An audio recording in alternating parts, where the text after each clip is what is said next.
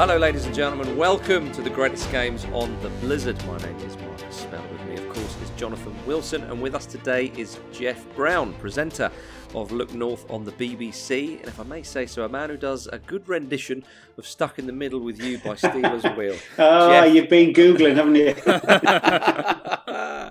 A pleasure to have you on the pod, my good man. Thank you. Yes, we're one of the local radio guys here. When he heard it, to just put a comment out on Facebook saying, a bit pitchy. Which I think was, but these things, you got to do them. Indeed. Today, we go back to December 1999. Sunderland 4, Chelsea 1. The only thing that surprises me is we haven't done this one before, but we're doing it today. And no doubt it will be Jonathan's and your pleasure, Jeff. But why have you chosen this game? Oh, blimey. I suppose the simple answer to it is that of all the games that I've watched as a fan and a reporter in sort of 50 years, slightly worrying, in the Northeast, and I have seen some great games. I was at Newcastle Barcelona, Tino Aspria's hat-trick, Newcastle coming from 4 down to draw 4-4 with Arsenal, Middlesbrough playing in the UEFA Cup final. Whoever thought that would ever happen? And probably will. I think it's safe to say will never happen again. But the Sunderland one and the most abiding memory of it is that I was at Tyne Tees television at the time, and I was doing a match report. We had a program called Full Time, which went out just after 5 o'clock. It was a 5-minute result service, and I was doing the report for them. And at half time in this game, it was 4-0, and a pal of mine was in hospitality. And he sort of ran down all excited and said, "Wow, what about that then?" And I said, "Yeah, it was great. It was amazing, yeah." And he went off to hospitality anyway. He rang me the next day and he said, "What was wrong with you yesterday?" I said, "What do you mean?" He said, "Well, it was unbelievable." He said, "And you were sitting there and you looked really upset." And I said, "Yeah, because I sat there thinking, wow, I've been watching this team for 30 years and I've never seen 45 minutes of football like that. And I don't think I ever will again." And I just, and 20 years on, I have no reason to change that opinion. It was just that moment where you think, that was it. That is as good as it's ever going to get. And it was a game that stood out straight away. Yeah. Is this a Sunderland thing, Jonathan? Because you've mentioned this before on the podcast, but your father, after the FA Cup final, was quite emotional. In '73, he'd been desperately whistling for time for 20-odd minutes, and probably longer. And yeah, he always said that his reaction when the whistle went wasn't sort of the euphoria he was expecting. It was a sudden shaft of sadness that it will never be this good again. So yeah, maybe it is. We're very aware of kind of, we're not allowed too much pleasure in life. But I have to say my reaction at half time, because I was... Were you at the game? I was at the game. I just moved out of London. I'd moved down in the September, and I was back up doing a piece for Match of the Day magazine. So it was the first time I'd ever been in the press box at a Sunderland game. And because that season had sort of become this sort of weird... Suddenly the normal rules didn't apply. Nothing made any sense anymore.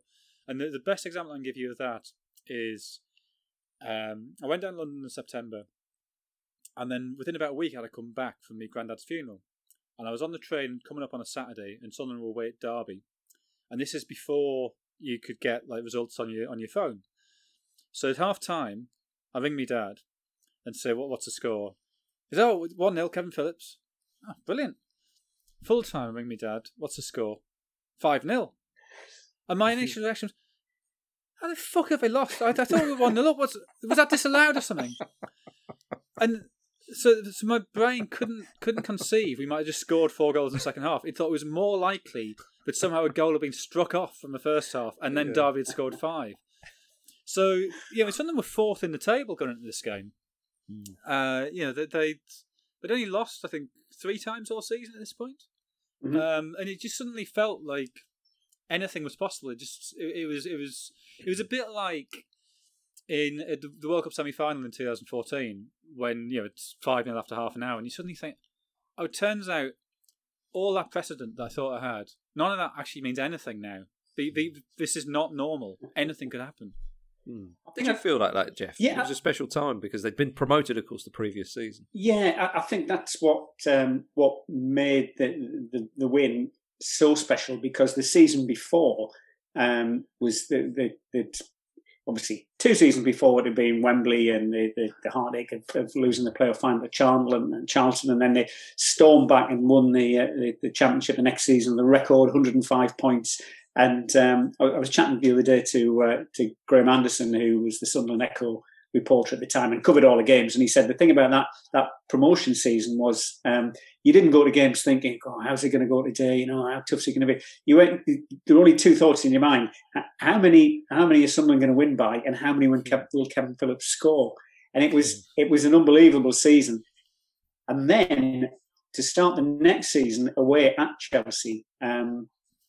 I was at the Riverside covering Middlesbrough's opening game against Bradford City, listening to the commentary of the Sunderland game, and they were absolutely taken apart. 4-0 could have been a lot more. The team they had out, a young lad called Chris Lumsden, who might not have played too many more games after that one, and he was replaced at half time by one of Peter Reid's summer signings, Carsten Lightning Fredgaard. The only lightning thing about him is that he was there in and out the team in a flash, never appeared again. To be fair, he did his cruise shit. It wasn't just that he was rubbish. He did his cruise shit and never quite recovered. To be fair to him, yeah. But what happened after that game as well is that I think all Sunderland fans and probably anyone looking at it thought, well, yeah, this team might run away with the championship, hasn't got a hope in the Premier League. Bobby Saxton took the team out before they went back onto the bus. Bobby Saxton, who doesn't get a lot of credit, it's all about Reedy and Bobby's a bit of a rough and tumble coach, but Bobby took all the players back out on the pitch and gave them a talk and just said, look, that is as bad as it's going to get. Put it out of your mind. It's over. It's finished. It will never be as bad as that again. You're in the Premier League now, and just get used to it. And they went from a team that most people thought, right, are really going to struggle. After that game, lost 2 out of the next 15, and Kevin Phillips scored 15 goals in those 15 games up to the return match with Chelsea. So the transformation was amazing. And that day, you just thought, yeah, this team has gone from one that got absolutely ripped to shreds on opening day, and now they're doing it back to Chelsea in the space of 3-4 months. It was amazing. I think that point you make about the doubts as to, we can run away with the championship or whatever it was called in those days, but maybe can't do it in the Premier League. They were compounded by the fact that we'd lost 2 of our best players, that Lee Clark had been got rid of because of wearing that daft T-shirt at the FA Cup final, and Adam Johnston, the left winger, had decided not to renew his contract because he wanted to move to Rangers, and so he was bombed out for that season. So 2 of our most creative presences suddenly weren't there, and Stefan Schwartz came in and was obviously really good, although not as attacking as Johnston. But the middle of midfield was a bit of a mess, and my memory of it was completely wrong. I'd sort of thought it had been Gavin McCann who came through and turned out to be excellent. I'd sort of thought it was him and Kevin Ball, but Kevin Ball only actually started 6 games that season. It was sort of a bit of a mix and match between Eric Roy and Alex Ray. Yeah. I mean, Jeff, it's interesting what you say about Bobby Saxton there and his approach to that 4-0 loss, because nowadays we're so used to teams going up to the Premier League and it's backs to the walls and you have to change your style of playing because, of course, you get promoted, you're going to win most weeks playing in the Championship, unless you kind of sneak through the playoffs, if you will. Whereas this Sunderland side, they lost that game, but they soon were playing with that verve and freedom that had served them so well in the previous season, which was amazing to see. And it's not that often you see a side do that. No, and it was it was built around Quinn and Phillips up front, and I think the first game, the game after Chelsea was, if I'm not mistaken, was Watford at home, and Ken Phillips scored twice. And I think he proved to himself that he could score in the Premier League. I mean, these days, an English striker scoring 30 goals in the Premier League would be they'd still be talking about it. And yet, Kevin Phillips doing that season just seems to have slipped completely off anybody's radar. Whenever great Premier League goal scorers are mentioned, he rarely gets the credit he deserves. Well, according to Eric Roy or Eric Roy, depending on, we'll go with Roy for my sake. Apparently, this is not lost in the people for the people of France. He said, "When I arrived in England, I didn't know Kevin Phillips, but I'll tell you the truth. When I spoke with people in football back in France, in Europe, they always asked me about Phillips and the Golden Boot." I assume that's to the present day. I'd like to think it was. Is he the only English? Is he the only English player ever to have won the Golden Boot? Yeah. Certainly, none's won it since. So, which is an extraordinary achievement. To do it in a newly promoted team that, we're not really. I mean, okay, they finished 7th, but I don't think people expected them to finish 7th. No, I certainly didn't. And that was the other thing about finishing. We talk about hitting the heights. Again, I can remember this saying to friends at the time who were getting all excited. I said, "Look, we've been watching this team for 30 years, and this may never happen again." It's they got up to 7th, and obviously now would have been in Europe. But I'm afraid I'm probably one of a dwindling band of people who've seen half of Sunderland's games in Europe, having seen 2 of the 4 in 1973. And Jonathan, sorry, Jeff. I was going to say I don't think I'm going to see any more. Actually, not for a while. So let's say not for a while. Let's an ounce of positivity, maybe. Jonathan, do you remember Sunderland going up into the top flight, the Premiership as it was called back then? What were your expectations for Sunderland? Well, I was pretty confident it was the best Sunderland team I'd seen. Mm-hmm. I mean, we were a very yo-yo-y team in those days. So I think almost not going up in '98 did us a favour because Paul Butler came in. We were much more solid, and that season of '98-9, when I was back in the northeast, I'd done my 3 years at university and went back into my masters, and that was great because, as Jeff says, you turn up every week and it was just nice. You expected to win, and the game I remember from that season, I think it was Wolves who played at home. And it was 0-0 at half time. And I can't have been Wolves because Wolves who won late on with a Kevin Ball goal. Anyway, we were 2-0 up at half time, but they played rubbish. And they got booed off at half time. And there's this weird. And I was frustrated. Like, why are we playing this rubbish football? And everybody clearly had the same realisation at once of, hang on, we're 2-0 up and we're booing. And this boo sort of breaks into this kind of general laughter. And this is ridiculous. Maybe it's QPR. Was it because it was in QPR? Anyway, whoever it was, I remember specifically that half time the sort of the boos breaking into laughter. So I knew it was a better side, but I was worried that Lee Clark particularly, I thought would be a huge miss. But I sort of thought we had a decent chance of staying up. But I certainly wasn't expecting. I just didn't really think it was possible that Quinn could trouble top class defences, and because we'd signed him in '96, and so he made his debut away at Forest, and we won 4-1 when he was brilliant.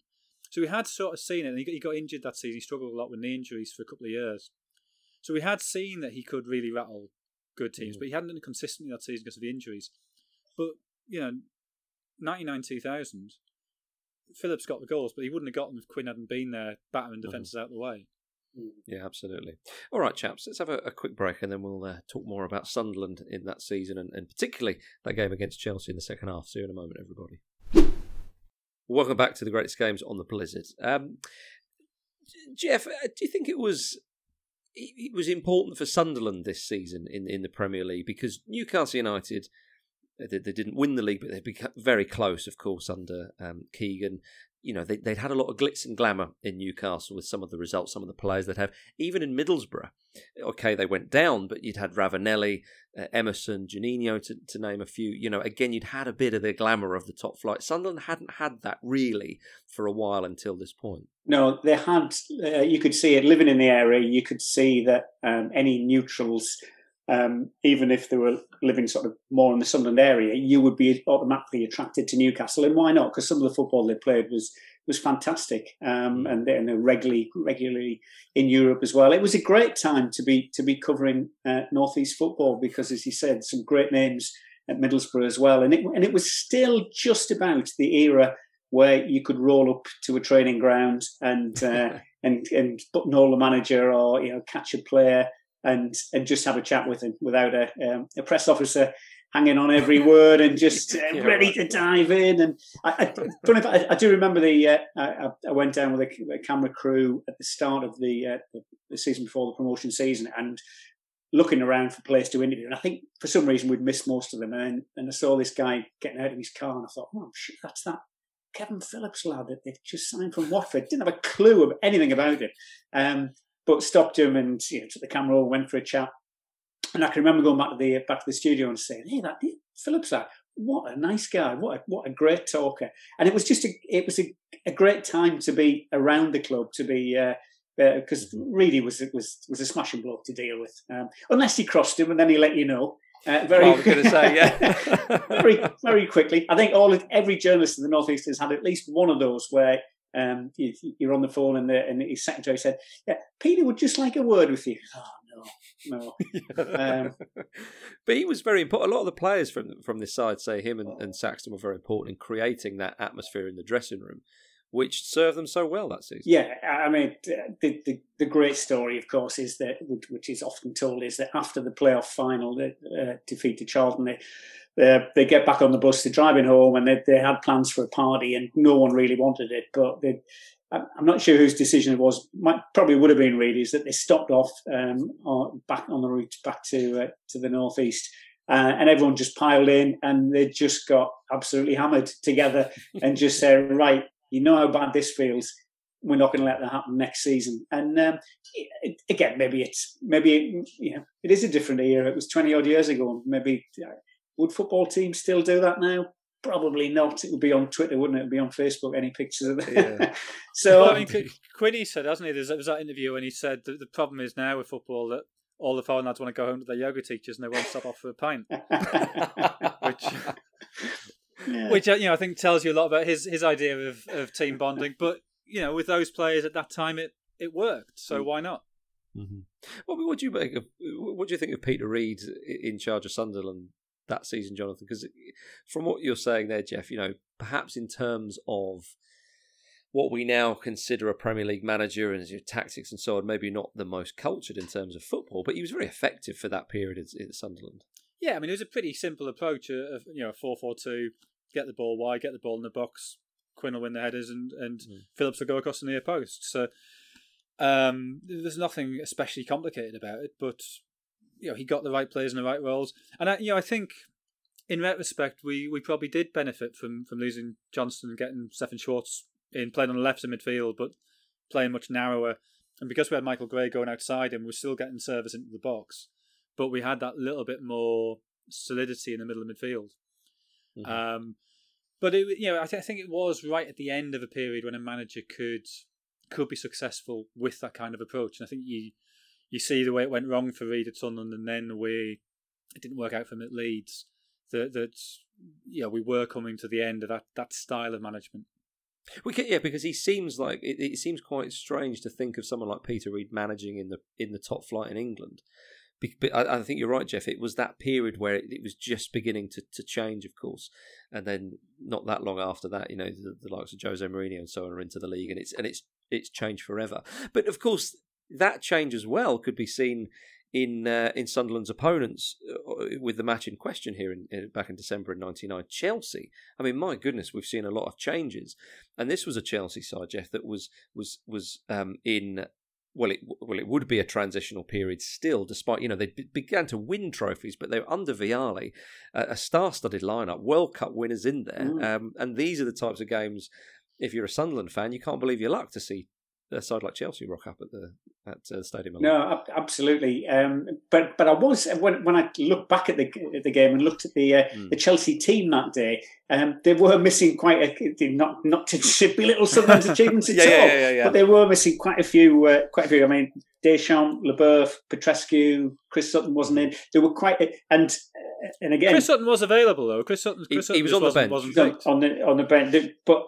And we were missing Kevin Ball, so Deschamps, Kevin Ball, that balances. But you still have Desailly, World Cup winner. You've got Gus Poyet, Dennis Wise, Zola, Gianfranco Poyet, Zola, Flo, De Hoy. So don't do yourself a disservice. He's doing the Sunderland thing. We struggle with pronunciation of Eric Roy, he would be called in Sunderland, Eric Wow, whatever. But playing centre back for Chelsea, guy I could not remember at all.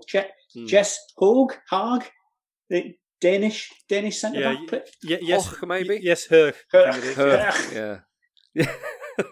Who knows? We'll go with Hoch. Yeah, do not remember him at all. No, I remember him as a right back. I don't even remember Lambord, which is a vaguely familiar name, but I couldn't tell you anything about him. No. But under Gianluca Vialli, Jonathan, this Chelsea side, they'd, as I said, they begin to sort of start to win cup competitions. They hadn't won the league yet. They wouldn't do for another, sort of 4 or 5 years.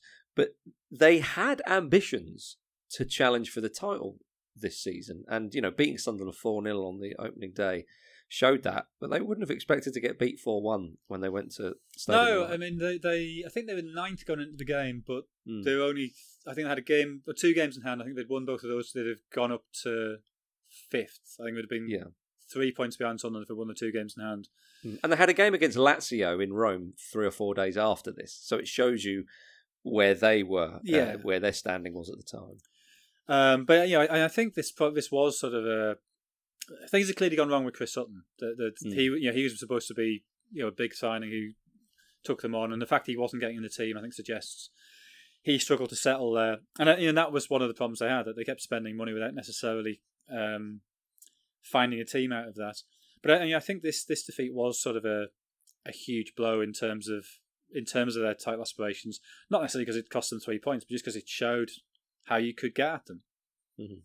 Yeah, and they were got at, Jeff, after, was it 45 seconds? 45 seconds, yes. Eric Roy dancing through the defence. Watch it back again. It was a great little run from just outside the box. Went past about 4 or 5 defenders. I think I counted 6 Chelsea defenders in the box, and he's still with his left foot, which he said wasn't his best, managed to pick out Niall Quinn in the 6-yard box, 4 yards out, little tap in.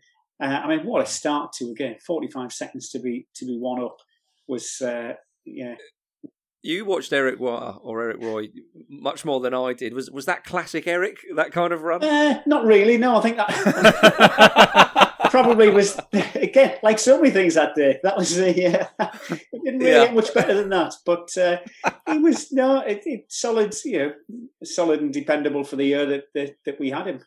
It was an unusual midfield. He had Paul Thirlwell, who I think might have been one of his very first starting games for Sunderland. In fact, if you look at the team, it was a very, very young Sunderland team. And if you ask most Sunderland fans who played in central midfield that day, Eric White and Paul Thirlwell, you'd probably catch out just about all of them, I think. Yeah, exactly. Yeah, I mean, Jonathan, you mentioned it earlier about Sunderland's tactics. I mean, it was really to kind of fizz the ball into Niall Quinn, sort of between shoulder and thigh high. Is that right? And then he would sort of find Quinn. I mean, this is the quintessential big man, little man duo up top. Yeah, I mean, the perfect example of that type of football. I mean, I think Quinn, when you saw him regularly, you realised just how good his chest control was. And that, actually the third goal stems from that. So he wasn't just about lumber to the back post and get him to head it down. He was very good at holding the ball up. He had a surprising deftness. But I mean, that midfield is such a. I mean, Thirlwell was sort of from memory. I mean, I probably only saw him play 3 or 4 times, but he was sort of a very tall, sort of elegant player, but no pace at all. Is my memory of it. So he must have sat quite deep and been spraying it about like Pirlo, and then Eric Wow was sort of a bit more advanced and sort of scuttling about a bit. Yeah, it was more of the Paul Bracewell, the rolling out just in front of the back. So Kevin Ball had been injured on a Friday, was when Thirlwell got the call up. But Ball, I mean, he left for Fulham not long after. He only started 6 games that season. He played 18 games in total that season. So yeah, I mean. For Thirlwell to be, but you look at that sort of the square of sort of the 2 centre backs and 2 centre midfielders. think Williams, Craddock, Thirlwell, Wah, and that's winning games against Chelsea 4-1. That doesn't make a huge amount of sense. It doesn't. Yeah, I mean, as you said at the start, Jeff, the first half an hour, the first half was scintillating from Sunderland. I mean, we could talk about moments in between the two goals, but I was sort of chomping at the bit to get to that second goal, which, I mean, one of the great goals of the kind of modern Premier League era around that time for me. Kevin Phillips lashes the ball in, the ball bounces up nicely to him on 24 minutes. I mean, surely you must have celebrated that one, or did you look at that and go, I'm never going to see a better goal there than that? No. Again, talking to Graham Anderson, the Sunderland Echo guy, he was on copy in those days. You had a copy taker and he would dictate for the Football Echo, the Saturday night paper.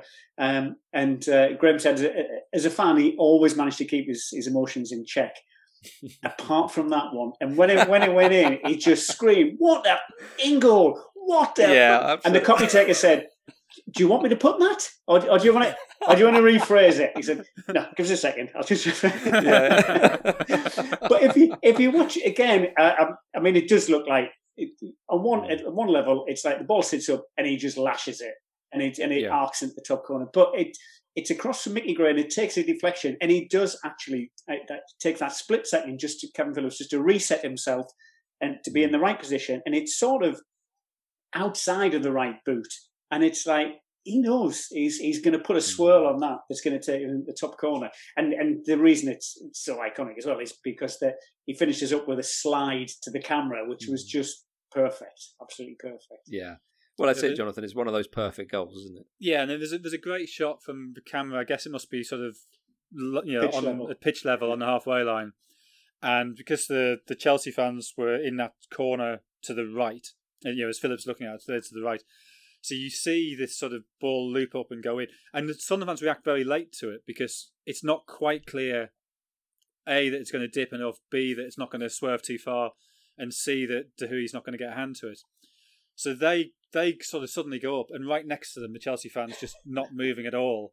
This sort of so that's a great shot as well of the contrast and reactions to it. But yeah, I think Jeff's right. He obviously can't have picked out, saying I'm hitting it exactly in that corner, but he deliberately slices across it with the topspin on it. So it's as deliberate as any of those shots ever are, and and once that goes in, you just think, well, again, anything could happen if we're scoring goals like that. It's easy, this game, isn't it? Yeah, but it did feel like that for Sunderland because it wasn't that long after that. Then, as you mentioned earlier, Jonathan, the sort of the control that Phillips had of a sort of a bouncing ball and those kind of second balls, if you like, that strikers sort of try and latch onto. And he gets the ball, kind of sort of chests it down and takes it on the volley, and Dahoy sort of makes the save. And Phillips is in there scoring a totally different type of goal, but showing what a deadly poacher that he was, Jeff. And as Jonathan said earlier, it's Niall Quinn's control. First of all, the ball from Mickey Gray, I think, across from Desai is all over the place, falling over. And Niall... he gets caught under the ball. He goes far too far forward, doesn't he? His positioning's awful. Yeah, and Niall traps it, and the arms are there, and he did that more than once. You'd think, has he used his arms? And Chelsea was still obviously were claiming handball, and he just managed to claw it away. Kevin Phillips, as he runs in, knocks it in, gives a look over to the linesman to check that he is onside, and 3, and that was virtually game over. And then within a couple of minutes, Phillips nearly gets his hat trick, tipped over the bar from De Hoy, and from the corner, flicked on by Jody Craddock, I think, steaming in, flicks off his head, and there's Niall at the back stick with his left, having shot, laid on the third goal with his right foot, lashes in a volley at the back post with his left foot. I think as Jonathan said, anybody who saw him knew he was a footballer now. He wasn't just a big guy headed down at the far post. Yeah, you can sometimes forget about that fourth goal as well, because it was a beauty as well. Yeah, it was. But he was a really good volleyer of the ball. I mean, if you think of the goal in the playoff final, is a great volley. But that chest down and the looping volley, he scored a few of those. The one I remember particularly was a League Cup game against Luton. Do you remember that one, Jeff? Yes, yeah. And that's just if you blocked out the player hitting the strike and said to somebody who scored that goal, anybody who wasn't a Sunderland fan, it would take them so long to get to working out it's Quinn who's able to lob a ball that deftly, but he did it all the time. And Dahui actually makes a really good save. He's a full stretch, claws it away. That was the third goal, 36 minutes. The fourth goal, 38. Yeah. Mm-hmm. And I mean, I mentioned before that the 4-1 against Nottingham Forest in '96 when Sunderland were 4-0 up at half time. And I remember that game being terrified throughout the second half. My main worry was, this is going to be so embarrassing when we don't win this game. This one, it was like, we have won this, I think. But I pretty much the only game I've ever been confident at half time we were going to win it. I think I eventually, I scribbled a few things down, and I eventually made my way at half time back to the press room. And in those days, the press box was right down on the just behind the dugouts, really, at the Stadium of Light. So you had to go through the concourse, pass through all the fans to get to the press room, and the look on people's faces were just they were just smiling, beaming, but it was like with disbelief. They were like, can you believe? And they were all saying, "Can you believe that? Can you believe that? What happened to them?" But as I said, I sort of knew it wasn't going to get better than that. Nearly did. I think early in the second half, Kevin Phillips nearly made it 5. He just tipped one around the post. And then it's sort of, 4-0 up against Chelsea. Let's just... and Gus Poyet obviously got one back laid on for Chelsea. And he did say when he took over as manager, he said one of the things that attracted him to the job when he knew the Sunderland job was up, when it was offered to him. He said he remembered that day and the noise and the atmosphere and the passion. Mm-hmm. And he said, I just thought this is a great place to be a manager, and if he can get it right, this is what he can get from the crowd.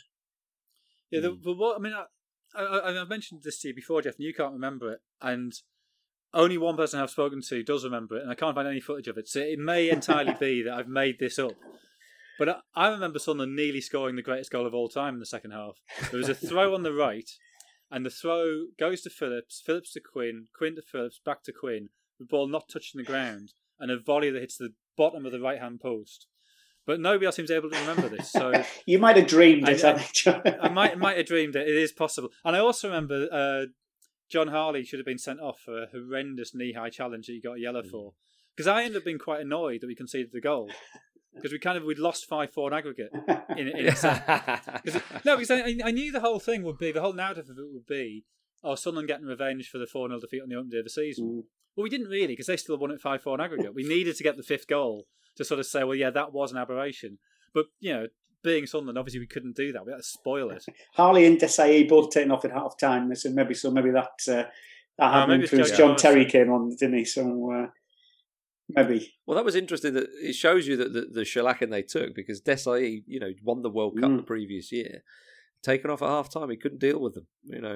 But yeah, Jonathan, when you're saying about you're a bit disappointed, Peter Reid was a bit disappointed in the post-match. He mentioned the goal that they had conceded, and he said, it's annoying to concede. And apparently at half-time, him and Saxton, they did say to the players, they had a little bit of a rant, I suppose, Jeff, to try and keep the players' feet on the ground. Yeah, I'm sure.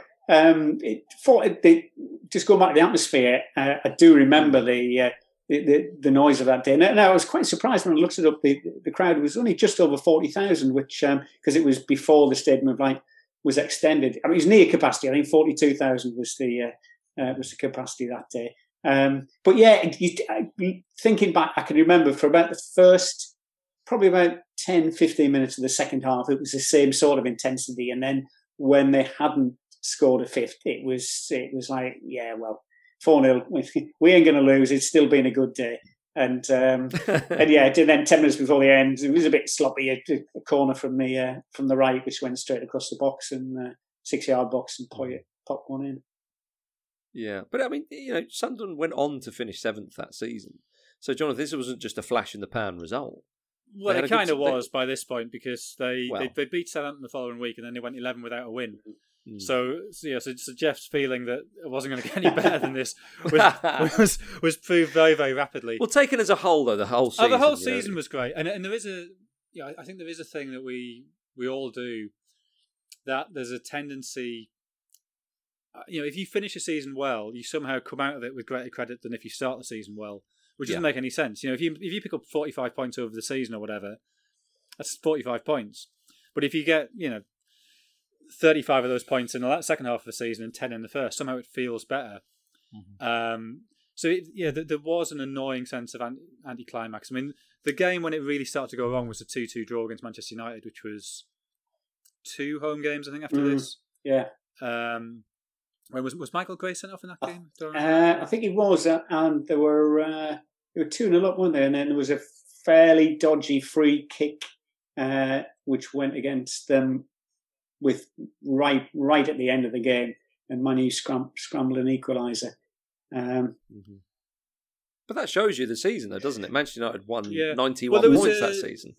I think I might have seen this. I think the way the fixtures fell, Sunderland were away at West Ham, and if they'd won, they'd have temporarily gone top, and that was just before Christmas, and they were down to 10 men, and I can't remember if they ended up losing that game or drawing it, but they conceded late. True 1-1. Yeah. Travis Sinclair. It was when Danny Dicho gave the ball away in the centre circle, and Sinclair went up the other end and scored. I think that was a disappointment that they had been so far up for so long that to finish 7th felt like a bit of a disappointment, especially as it meant that there was no European football for if you finished 7th at that time. And as I say, a generation of fans had grown up not having had the chance to see Sunderland play in Europe, and then that season and the one afterwards were the only ones really in the last 50 years where there's been a sniff of it. The following season, I don't know, maybe this is because I'd sort of fully moved away by then, but it didn't feel and maybe it was just because it was the second time we'd done it, but it didn't feel anywhere near as good. Finishing 7th twice in a row, but it felt to me that second season we just got loads of wins because Don Hutchinson kept taking quick free kicks and nobody worked it out. It wasn't like we were actually playing good football. Yeah, and there wasn't that surprise element that there had been the previous season. That probably was the best season that Sunderland have had in the last 50 years, really, that 99-2000, since the FA Cup. Well, it is without question, isn't it? I mean, it must have been early 50s the last time we finished above 7. So 52, I think. So, a long time, even before my time. Well, it's a very bold shout. The best season in 50 years, and as you said at the start, Jeff, it's the best performance you've seen from a Sunderland side ever. Yes, I would think so. And I have watched a lot of games in the last 50 years,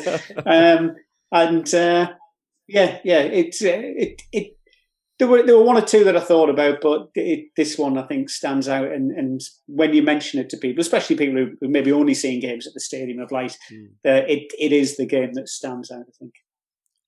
Yeah. I mean, because this was the first Premier League season at the Stadium of Light, so it was the third season at the Stadium of Light, but the first one in the Premier League. And so I always think a stadium, you need a couple of big games early just to sort of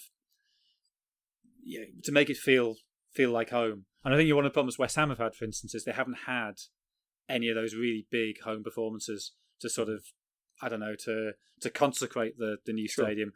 Whereas we were very lucky that we got a great season where we just missed out, a promotion season, and then a couple of these big wins, of which this was the by far the standout in that first season back in the top flight.